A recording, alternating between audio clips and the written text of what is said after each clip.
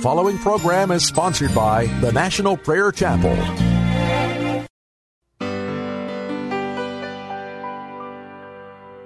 Are you washed in the blood, in the soul-cleansing blood of the Lamb? Are your garments spotless? Are they white as snow? Are you washed in the blood of the Lamb? Have you been to Jesus for the cleansing power? Are you washed in the blood of the Lamb? Are you fully trusting in His grace this hour? Are you washed in the blood of the Lamb? Are you washed in the blood, in the soul-cleansing blood of the Lamb? Are your garments spotless? Are they white as snow? Are you washed in the blood of the Lamb?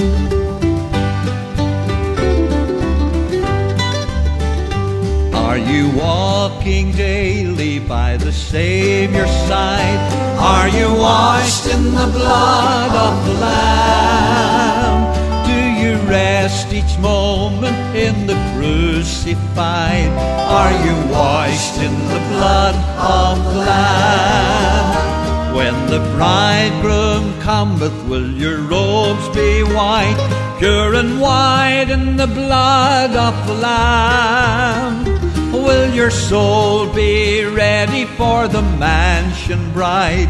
Are you washed in the blood of the Lamb? Are you washed in the blood, in the soul-cleansing blood of the Lamb? Are your garments spotless? Are they white as snow? Are you washed in the blood of the Lamb? There is power, wonder-working power in the blood of the Lamb. There is power, sin-destroying power in the precious blood of the Lamb. Are you washed in the blood, in the soul-cleansing blood of the Lamb? Are your garments spotless? Are they white as snow? Are you washed in the blood of the Lamb? Are you washed in the blood of the Lamb?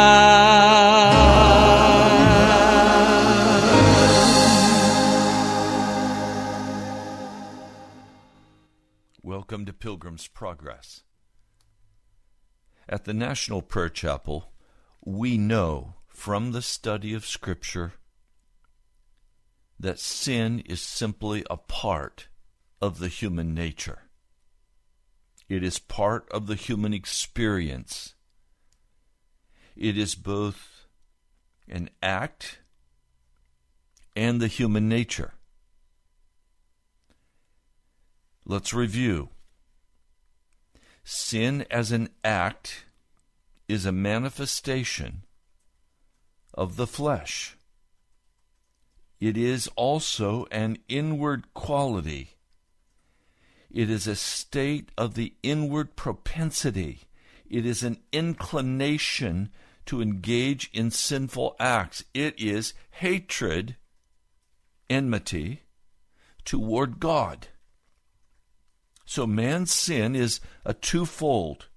It is a sin or an act, harmatia, or it is a manifestation out of the very heart of the enmity built into our soul at birth against the living God of heaven. We believe that sin, neither as an act nor as a nature, can stand before the power of the blood of Jesus and not be broken. The blood of Jesus that was shed on Calvary's cross has prevailed in behalf of all fallen mankind. His blood was shed that sins or sinful acts may be removed, and that the nature can be cleansed. Now, I want to share with you today a story from Scripture that will lay out these principles very, very clearly. The name of today's broadcast is Do Not Despise the Word of God. Do not despise the Word of God. Now let's pray. Lord, it's not an idle question. Have you been washed in the blood of Jesus? It is the question.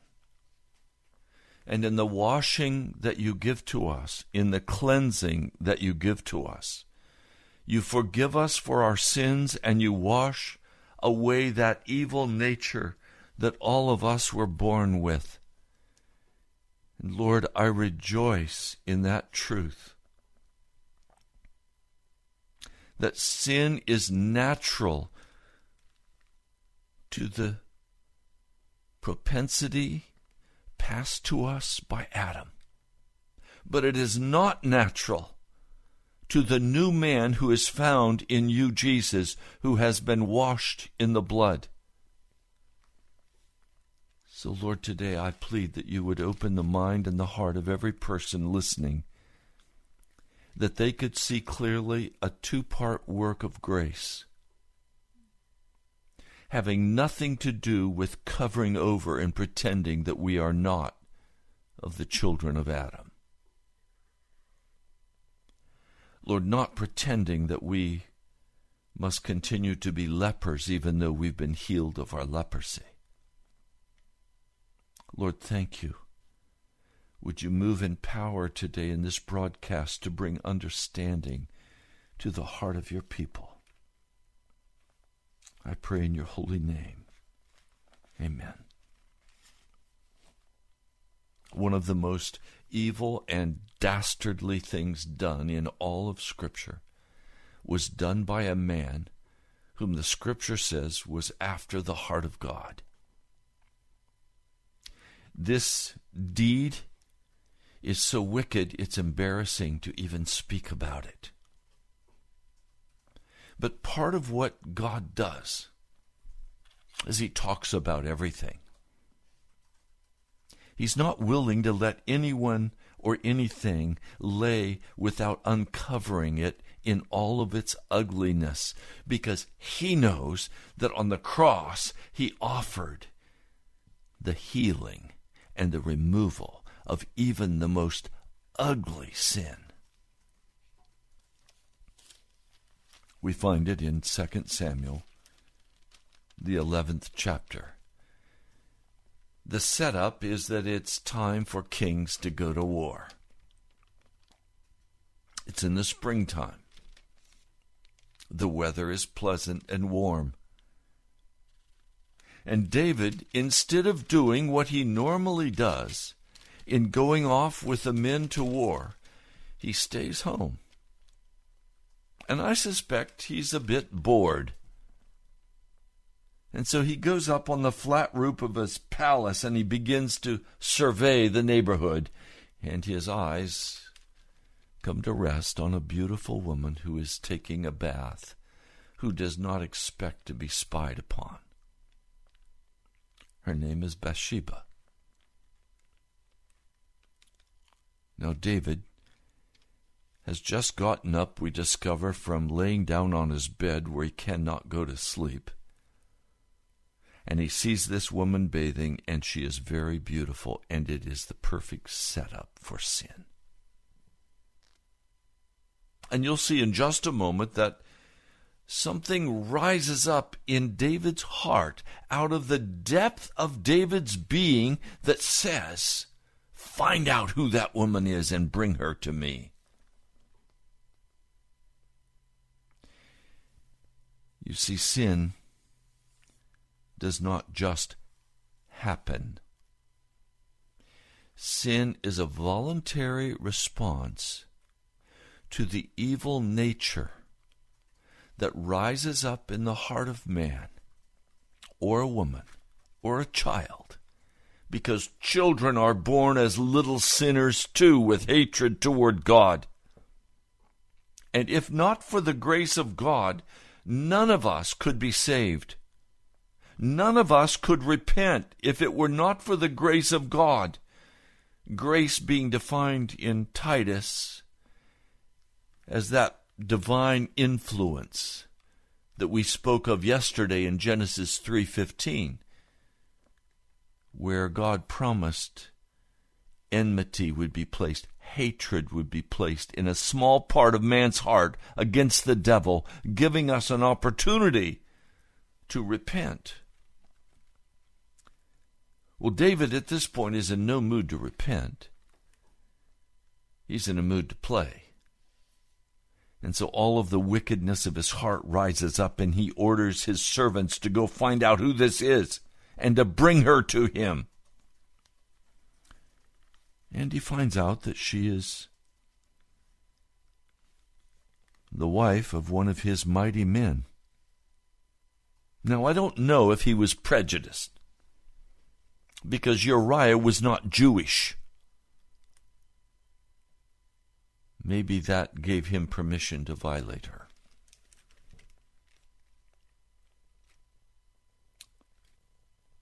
His chief counselor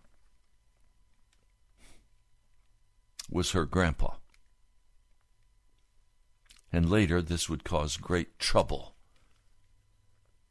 as Grandpa would join the rebellion with Absalom.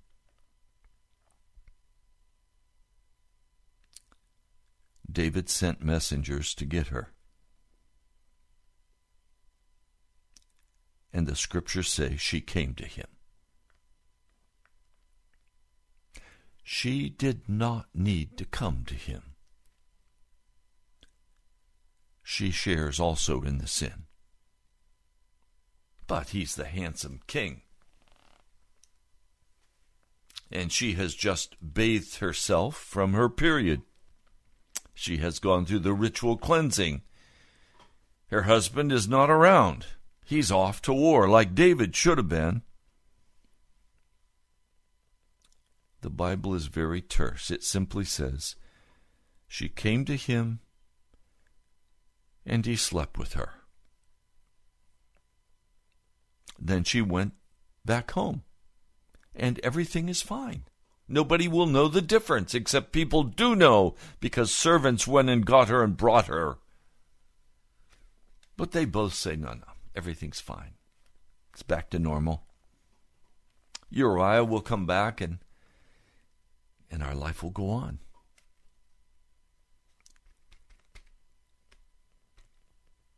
The woman, however, had conceived, and she sent word to David saying, I'm pregnant. I'm sure David thought long and hard about how to deal with this so that he could cover it up and maintain his dignity. He didn't want this word getting out. He didn't want Uriah to find out. There would have been a fight to the death had Uriah found out.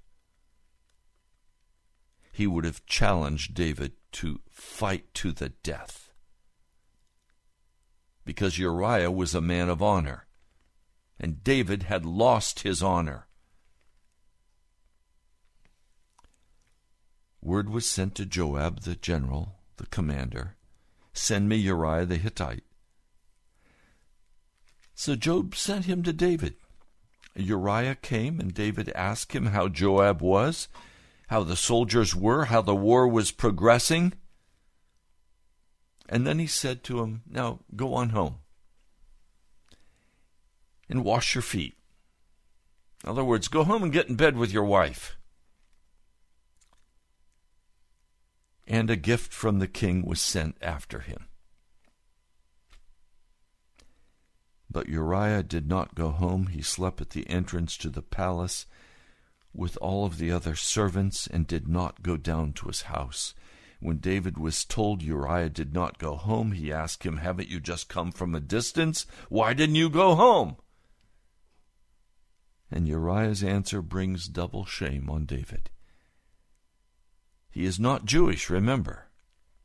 But he says, "The ark and Israel and Judah are staying in tents, and my master Joab and my Lord's men are camped in the open fields. How could I go to my house, eat and drink, and lie with my wife? As surely as you live, I will not do such a thing." Oh, the honor of this man shames David. Shames him to the very core.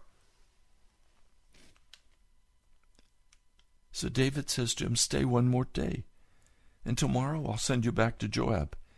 So Uriah remained in Jerusalem that day and the next, and at David's invitation he ate and drank with him, and David made him drunk. How could David sit at the table and eat with Uriah, knowing that he had violated the man's wife, that she was pregnant with his baby? And now he wants to eat with this man like they were brothers? In that culture, if you sat and ate with another person, you could not harm that person. But David had harmed Uriah. He had violated Bathsheba. After the meal and drunk, Uriah goes out and he sleeps on his mat among his master's servants, and he did not go home. David, I'm sure, stayed awake much of the night, trying to figure out, how am I going to handle this? And finally he said, there's only one answer. Either I have to die or Uriah has to die. I'm the king. Uriah dies. So he wrote a letter to Joab, and he sent it with Uriah, and in it he wrote, "Put Uriah in the front line where the fighting is fierce, and then withdraw from him so that he will be struck down and die."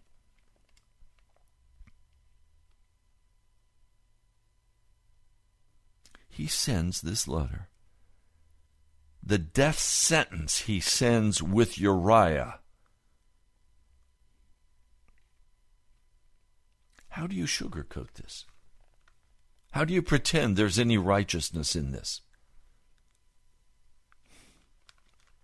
Uriah is put at a place where the strongest defenders were, and when the men of the city came out and fought against Joab, some of the men in David's army fell, and Uriah the Hittite also died. So David is not just sacrificing Uriah, he is also sacrificing other fathers, other husbands, other men of Israel, Jewish men. And Joab sent David a full account of the battle, and he instructed the messenger, when you finish giving the king this account of the battle, the king's anger may flare up, and he may ask you, "Why did you get so close to the city to fight? Didn't you know they would shoot arrows from the wall?" But David was not angry when he heard the word.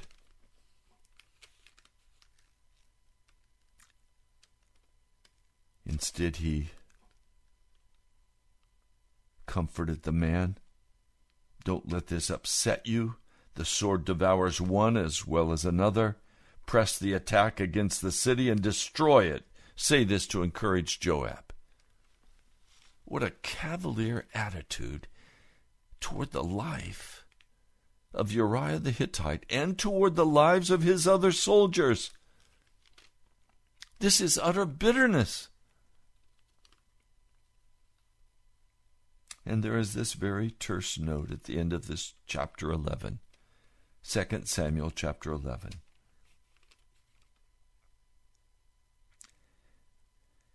Uriah's wife hears that he is dead, and she mourns for him.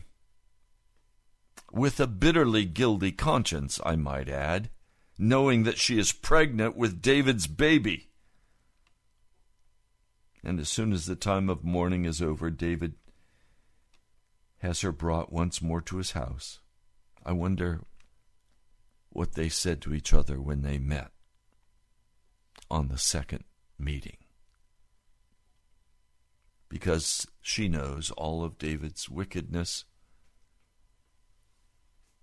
He makes her his wife.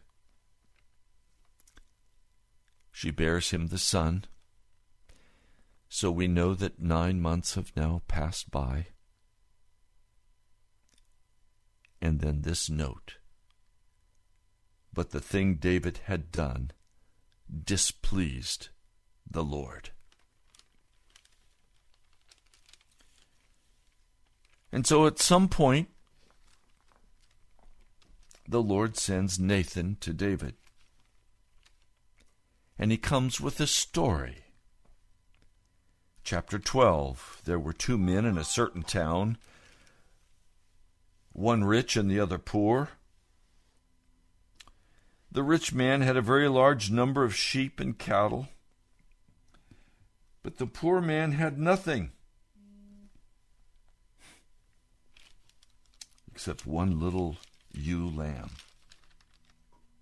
He raised it. He grew up with him and his children. It shared his food and his drink from his cup, and it even slept in his arms. It was like a daughter to him.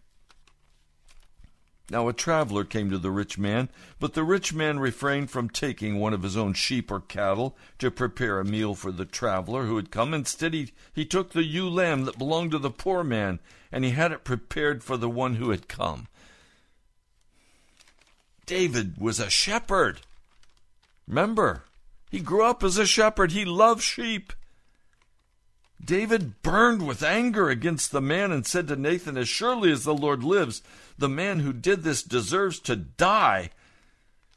Okay, he must pay for that lamb 4 times over because he did such a thing and had no pity. Have him give the man 4 lambs in place of that one pet lamb. And David sees that Nathan is not leaving. He's just standing there looking at David. And I wonder what the expression was on Nathan's face. It must have been a study. Dare he speak the word of God to this mighty king who could have him executed in a moment? Fortunately, Nathan is more afraid of God than he is of David. And Nathan says to David,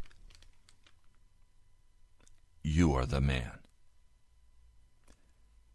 This is what the Lord God of Israel says. I anointed you king over Israel. I delivered you from the hand of Saul. I gave your master's house to you and your master's wives into your arms. I gave you the house of Israel and Judah. And if all of this had been too little, I would have given you even more. David, I would have given you more wives if that's what you wanted. Why have you done this? Verse 9, why did you despise the word of the Lord by doing what is evil in his eyes? Why have you despised the word of the Lord? Notice he does not say, why did you commit adultery with Absalom or with Uriah's wife? Why did you take her? No, that's not what he says. He says, why did you despise the word of the Lord? Please. And we talked about this at length last night in our prayer meeting. My dear brother David Sampson brought this very much to the forefront. All sin rises out of the wicked nature of man, despising the word of God. That is where sin arises and then flows forth into wicked actions. And then he's confronted with the facts. And by the way, God will always confront you with the bold facts. And when you repent, you better say all of the facts to Jesus because he knows them. He was watching. And you displeased him by what you did and what you said. You better identify it all. True repentance hides nothing from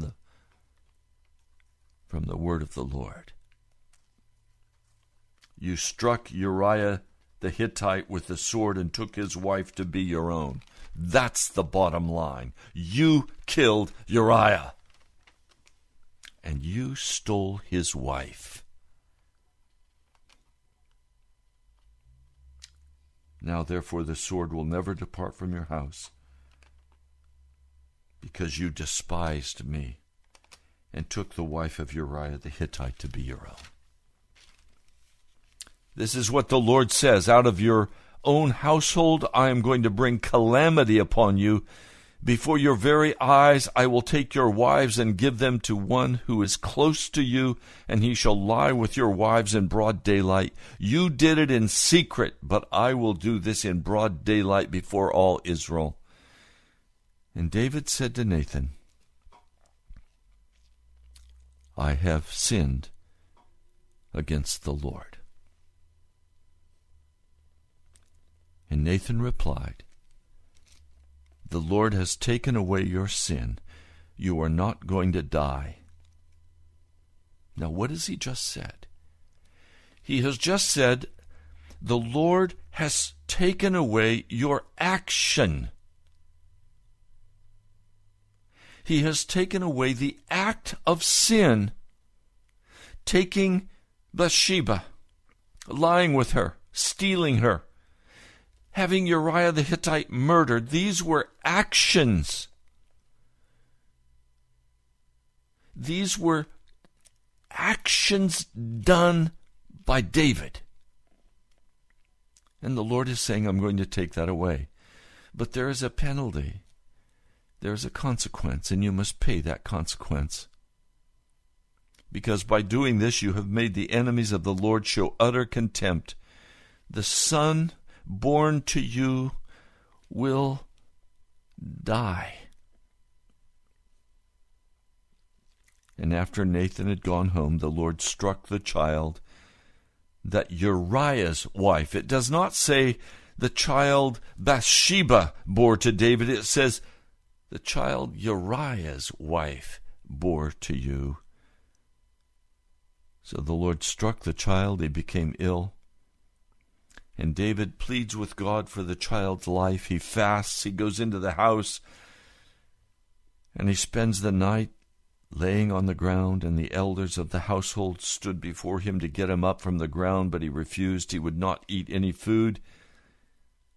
This goes on for 7 days.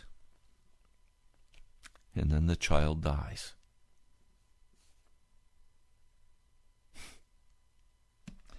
Everybody thinks he's going to harm himself. He is so distraught. But when he sees people talking, he knows the child has died. He stands up, he washes, he puts on the lotions, he changes his clothes, and he goes into the house of the Lord. He goes into the tabernacle of the Lord, and there he worships before God.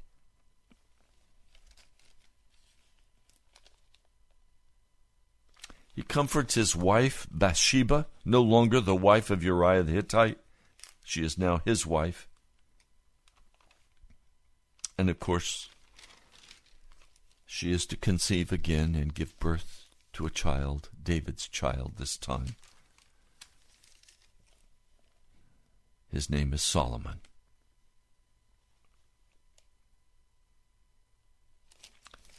I'm not going to go into all the consequences, but what I want to do now in the few minutes we have left in this broadcast, I want to go directly to the prayer David prayed in Psalm 51.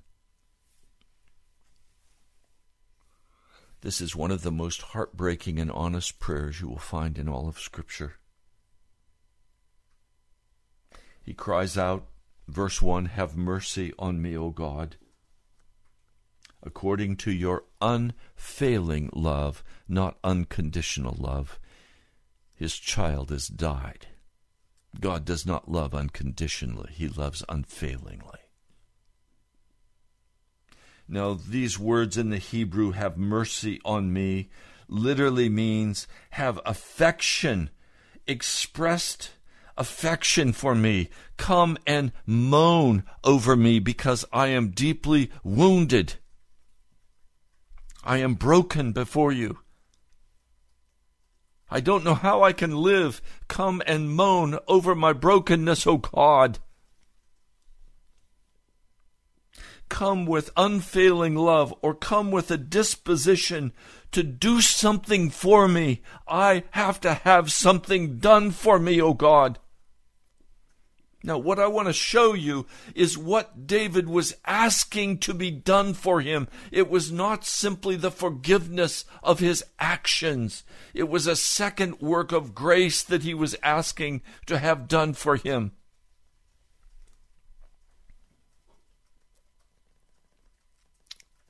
Do this according to your great compassion. Literally in the Hebrew, your tender pity.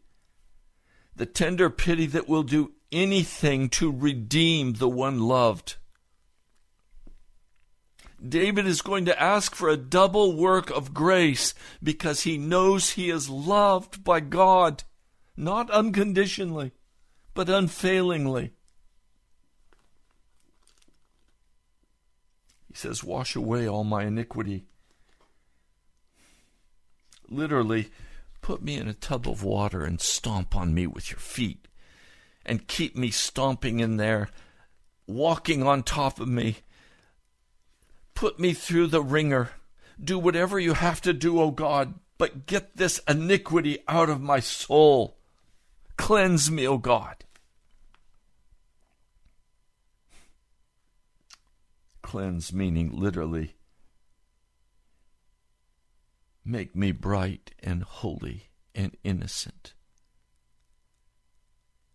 Now you understand, you cannot make a man or a woman bright and holy and innocent by simply forgiving the actions they have committed.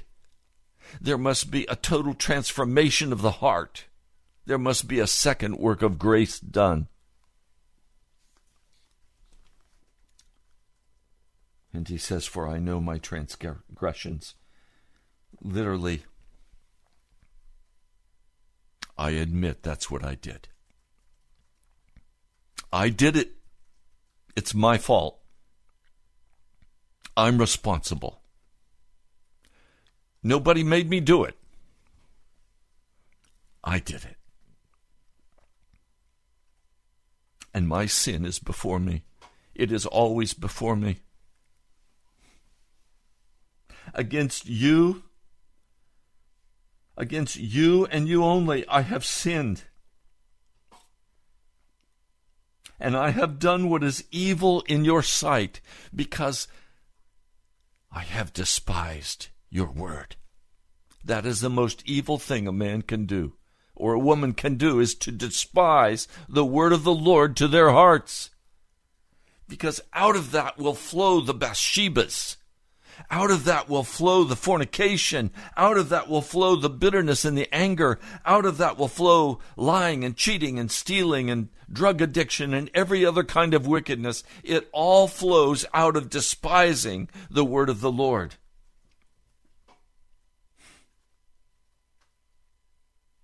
So that you're proved right when you speak. You're right, God. I did it. I'm guilty. It's me. Until you're willing to come to a place before God where you're willing to weep before Him and say, God, it's me. I did it. It's me. Do you understand? I just said two different things.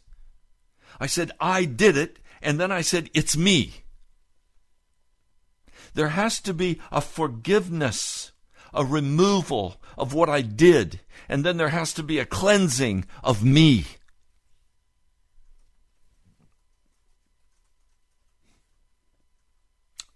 Because you're the judge. And then it says in verse 5, Surely I was sinful at birth.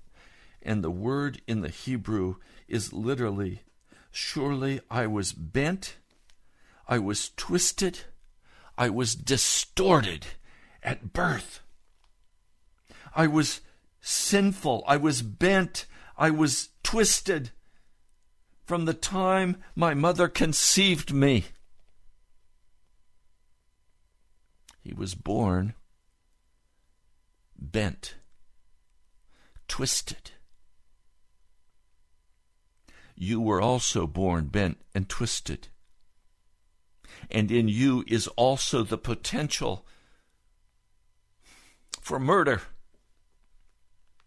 and fornication and adultery and every other evil thing. It all resides in our hearts. We could have all been a Hitler.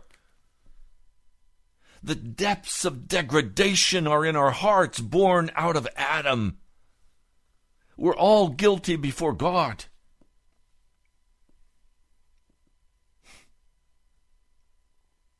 And he acknowledges, surely you desire truth in the inner parts.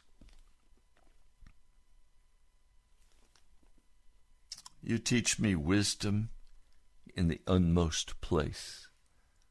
Sin flows out of despising the word of God from the inmost place of the human heart, where there is hatred toward God. None of us are naturally inclined to righteousness or innocence before God. We are all inclined to hatred toward God. But there is that little opening of Genesis 3:15 where the potential to hate the devil is there, and the potential is there to come before God and say, you've seen my actions and you've seen me. Now would you change me? Verse 7. Cleanse me with hyssop, and I will be clean. Cleanse. You only cleanse with hyssop, with blood. In other words, he's saying,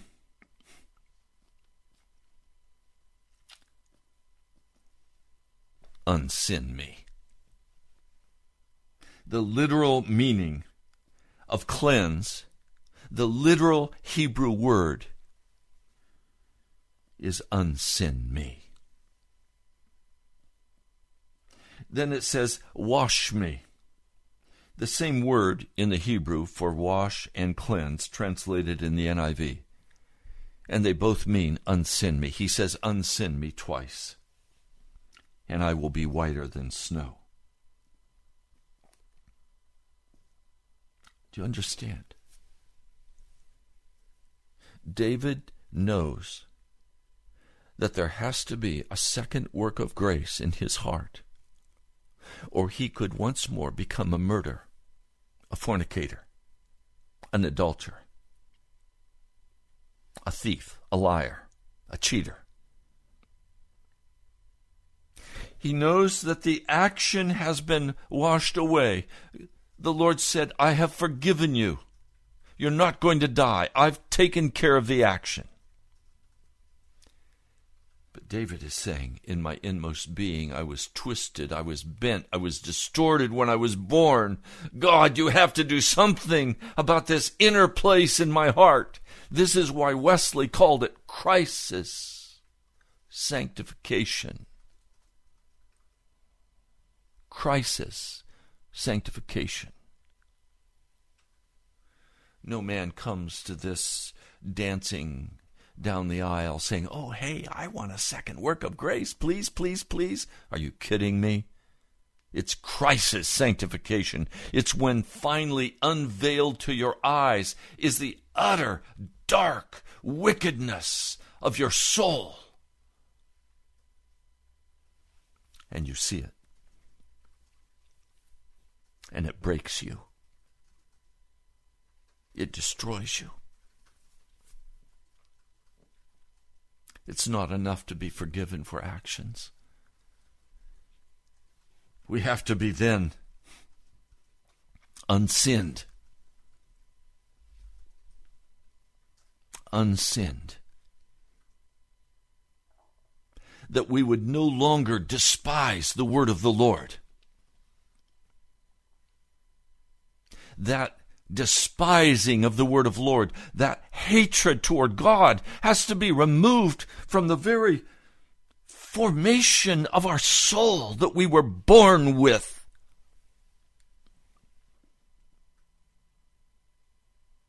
Cleanse me with hyssop.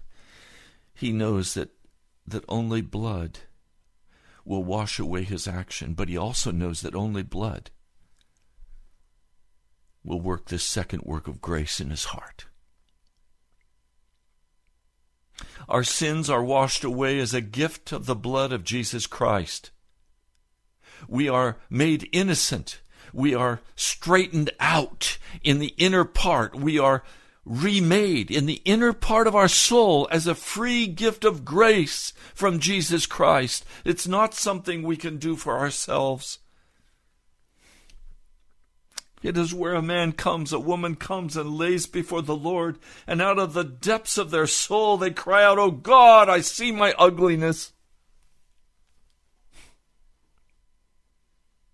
I see how wretched I am. I see that there's nothing good that dwells in me." This was Paul's cry in Romans 7, and those lying teachers today want to say that the normal Christian life is Romans 7. I have news for you. Normal Christian life is Romans 8, not Romans 7. We were delivered by Jesus Christ, and now there needs to be not just a forgiveness for the actions. There must be no condemnation for us in Christ Jesus. We must be made into new creatures in Christ Jesus.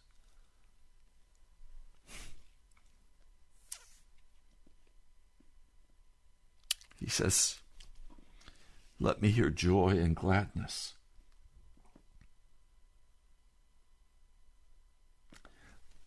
Let me hear that you will do this work in me. Let the bones you have crushed rejoice. Hide your face from my sins. Blot out my iniquity. Blot out my twistedness. Create in me a pure heart, O God." David knew that only a new heart would suffice. You could not repair the old heart. It was too twisted. It was too dark. It was too bitter. Nowhere in Scripture is it taught that the heart can be renovated. You must have a new heart given to you by grace. You do not need the old heart covered up with make-believe grace. As long as you have an old heart still walking in sin, you are still a leper. You are still being raped and ravaged by the devil.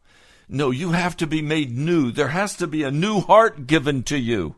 You must have the Word of God. You must have the rules of heaven written on your heart, so that when you're doing your own will as a new creation, you will be doing the will of God.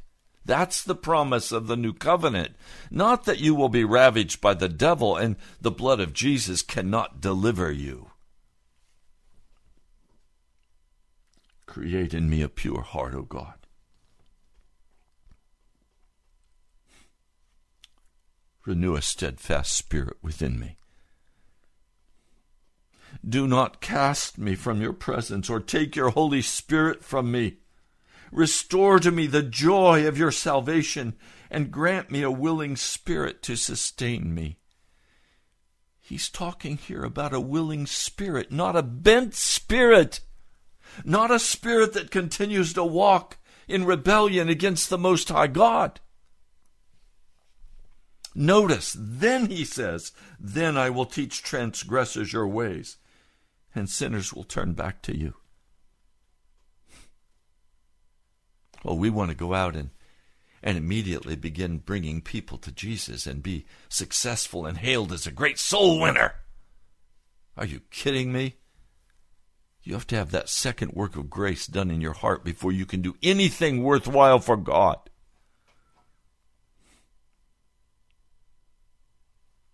You have to be given a willing spirit.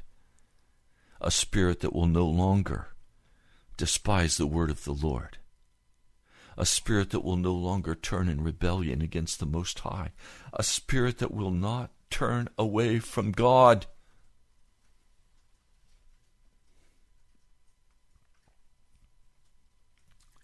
Then he says, save me from blood guilt, O God, the God who saves me. And my tongue will sing of your righteousness. And, O Lord, open my lips, and my mouth will declare your praise. This is a man who now has a new heart. I ask Christians all the time, what is your testimony of Jesus in your life? And they look at me like I came from Mars. Because they have no testimony of being transformed and made righteous before God. All they can say is, I'm a sinner, but I'm not like everybody else because I've been forgiven, but I'm still a leper. Really? Is that the good news of the gospel? That you have to always walk in your sin? And they say it with such assurance. They say it with such articulate, educated words. Seductive words. Oh, you're loved unconditionally by God, and you're saved in the midst of your sin, and He'll never kick you out of the family. Are you kidding me?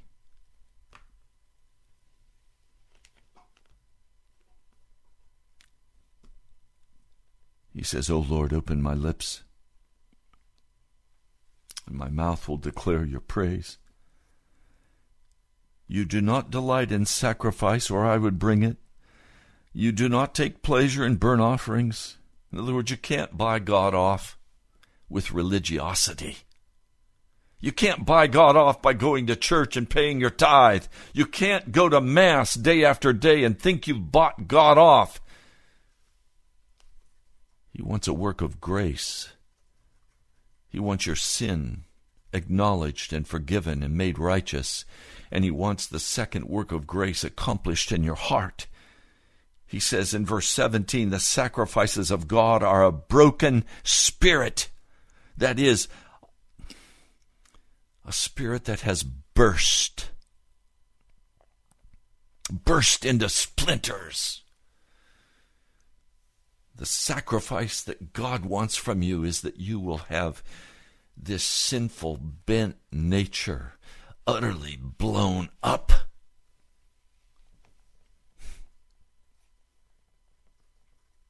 I saw a video in the news recently.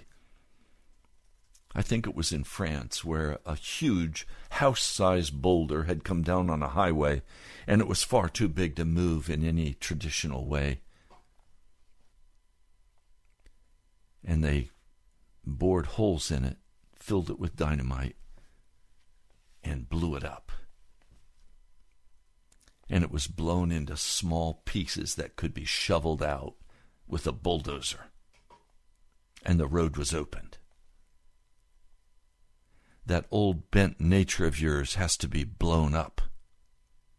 Burst.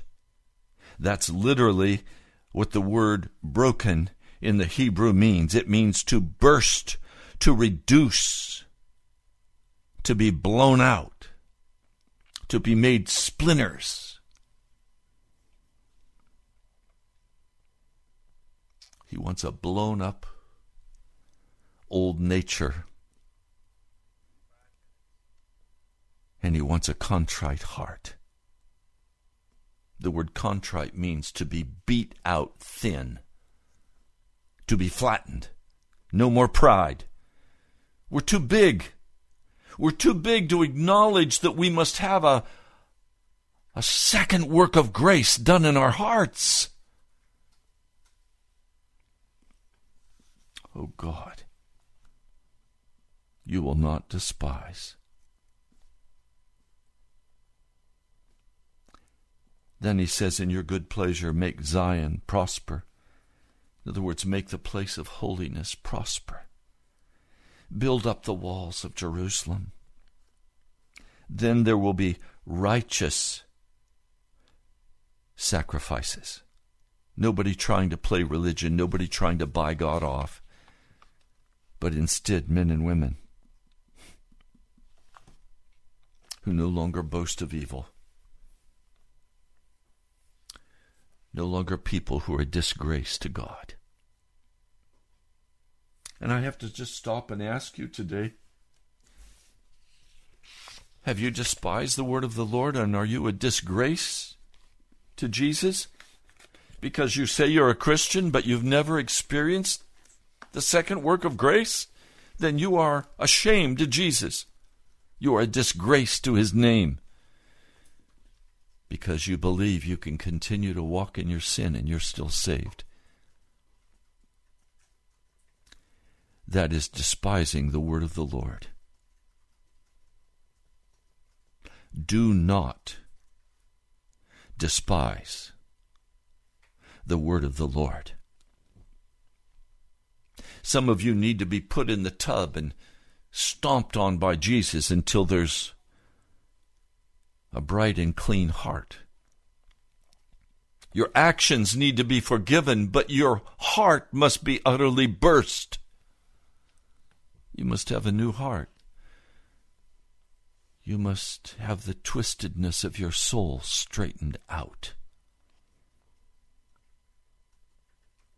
I remember one summer.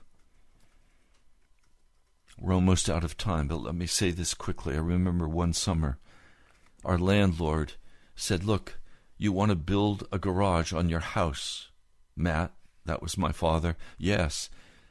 "Well, let me help you. There's a barn over here next door on another property I own. If you'll tear that barn down, you can have all the wood and the nails to build your garage." And Dad said it's a done deal. And that summer we tore down that old barn. And I was too small, so what Dad did is give me a piece of railroad iron and a hammer. And it was my job to straighten the nails. I pounded my thumb so many times. I bloodied my fingers so many times. My mother said, "Matt, that's too hard a job for Ray." And Dad said, "No, it's not. He's learning how to get things straight in his life."